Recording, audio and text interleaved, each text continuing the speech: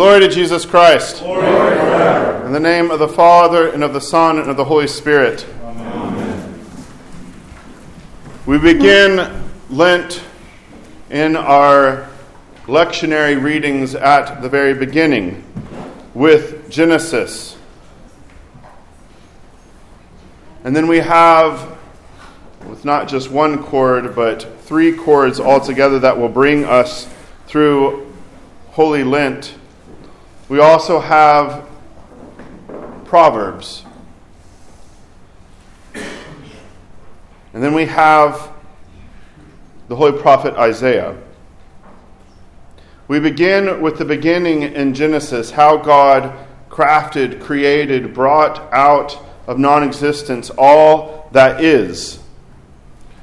And we finish that reading, we go over to Proverbs, and we see God addressing his creation. But now, this is put in the tone of God's advice to the king's son. Here is the wisdom that you need to hear. This is what you need to pursue, because this is the way God made things.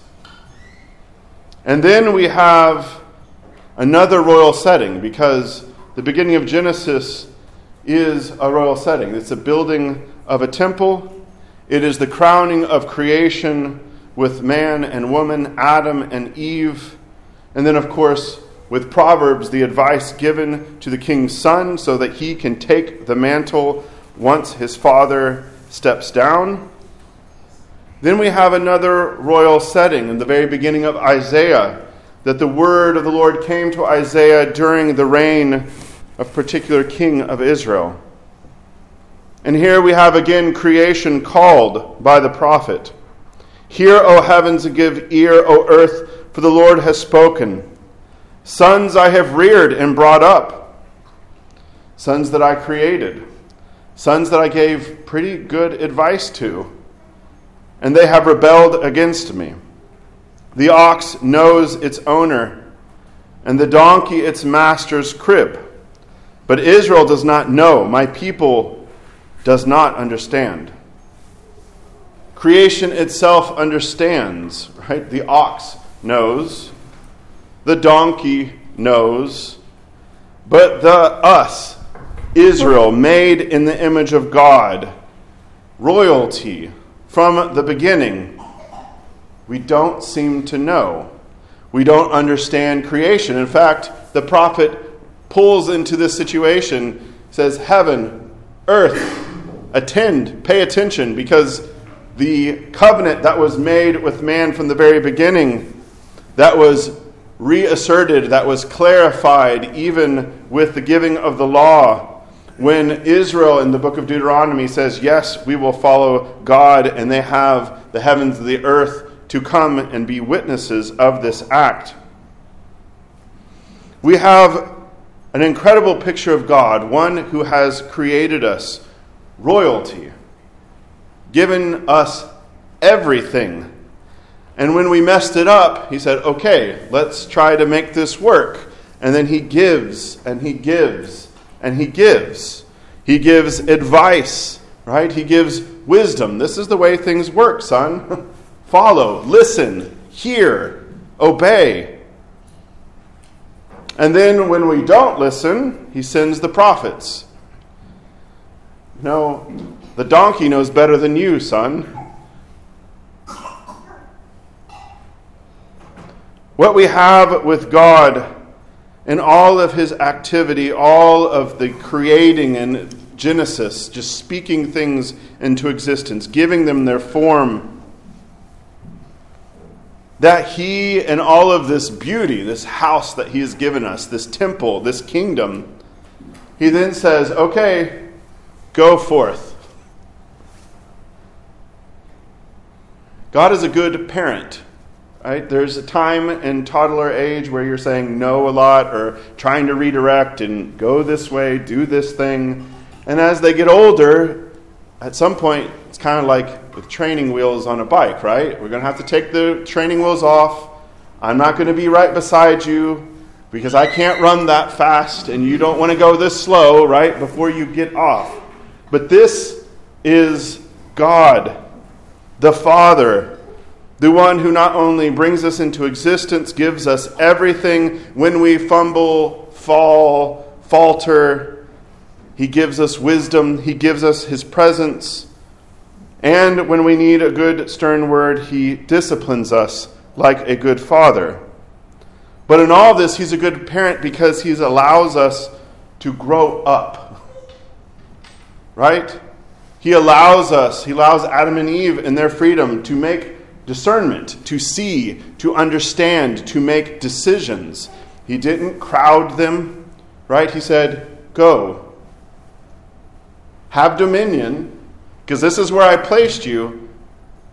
I'm not going to hold your hand. He really gives them just one thing to be obedient to. This is the wisdom of God, that he has given us this ability to grow up into what he originally made us, even after we have fouled it all up. In Proverbs, we are given the words of advice to the future king, to the son who is to seek after wisdom, to come to understand. Solomon says, "My son, if you receive my words and treasure my commands within you, so that you incline your ear to wisdom and apply your heart to understanding, yes, if you cry out for discernment and lift up your voice for understanding, if you seek her as silver and search for her as for hidden treasures, then you will understand the fear of the Lord and find the knowledge of God."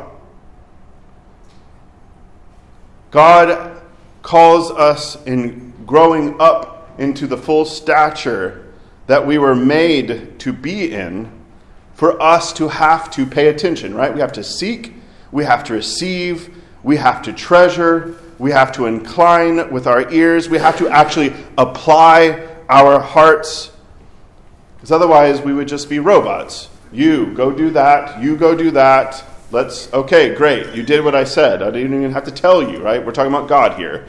It just happens. But he brings into this great mystery of creation us. And he invites, he encourages, he asks us to seek him out. He does not lord it over us, but he is the Lord who invites, encourages, because he wants our love, our heart. He wants us to become, I'll just say, adults, right? Full persons, to embrace him. To come to know and understand the fear of the Lord. This is one of those tough phrases for us in contemporary speak. When we say fear, we usually have like horror or some kind of, but that's not what Scripture speaks of. The fear of the Lord is the beginning of knowledge, we're told in Proverbs 1. Fools despise wisdom and instruction. In Isaiah, the readings that we've had for the past 3 days, there is, of course, a long critique of idolatry. God will judge those who bow down to idols. The prophets love to make up, you brought all of this stuff together and you made up a God and now you're bowing down before this God that you built. And God says, enter into the rock and hide in the dust from before the terror of the Lord and from the glory of his majesty. The haughty looks of man shall be brought low, and the pride of men shall be humbled, and the Lord alone will be exalted in that day. The fear of the Lord is the beginning of knowledge, because we know where we are in creation. We are king and queen. We are the apex of creation, the height of creation. But in having that, we need to know where we stand in relationship to God. That he is not one of these idols. He's not a plaything. He is the Lord of hosts. This fear is the beginning of knowledge, and the knowledge of God is not something that's just blatantly obvious. This is something throughout the Proverbs, and something that we get through the book of Genesis and Isaiah as well, but that we need in deep searching for the knowledge of God. Proverbs speaks of wisdom as the ability to understand proverbs, riddles, mysteries, something that is obscure. I would commend to you an understanding of knowledge as something that we have to actually suffer. That true knowledge of God is something that we've suffered. It's not something that we've understood just with our heads, but it's something that we've suffered in our hearts. This is given to us, right, why we have a Eucharistic fast, why we put before us particular ascetical feats or disciplines. One of the things of those who are entering into the church, or even if you've been in the years in the church, because the church has so much, I'll say, stored up wisdom, there's an attempt sometimes to come to the church and ask kind of for a manual. Like, how do I get saved? Here's the instruction booklet, right? Maybe it's like an IKEA booklet to you, but right? There's this way in which we want salvation to just kind of be, let's construct these things, let's put these things together. But the church doesn't infantilize us, right? The church, as our mother, as God is our Father, the church asks us and instructs us, gives us wisdom so that we learn discernment. It's not just handed to us. There's lots of practical stuff that the church gives to us to do that can't be and should not be bypassed. Fasting, self-discipline, the spiritual reading, the prayer, the silence, all that is Lent. But it's not just Lent. It is the week in, week out of life in the church. When we grow in the fear of the Lord and come to actually fear Him and grow in knowledge of God and suffer the divine love, we grow in wisdom. But it is not something just innate with us, but something that God gives. If we seek Him, He is a good God. If we knock, He will open the door. He's not going to give us rocks when we ask for food. For the Lord gives wisdom, from His mouth comes knowledge and understanding. He stores up sound wisdom for the upright. He is a shield to those who walk uprightly. He guards the paths of justice and preserves the way of His saints. As Solomon encourages us, hear, my son, your father's instruction. This Lent, seek Him out. Learn His ways. Treasure. Incline your ear. Suffer the things that are necessary to learn about Him, and not just on the surface, but in the depths of your soul. And as Solomon finishes this little saying to us, and do not reject your mother's teaching.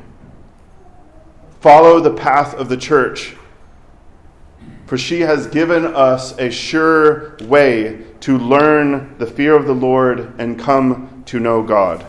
In the name of the Father, the Son, and the Holy Spirit.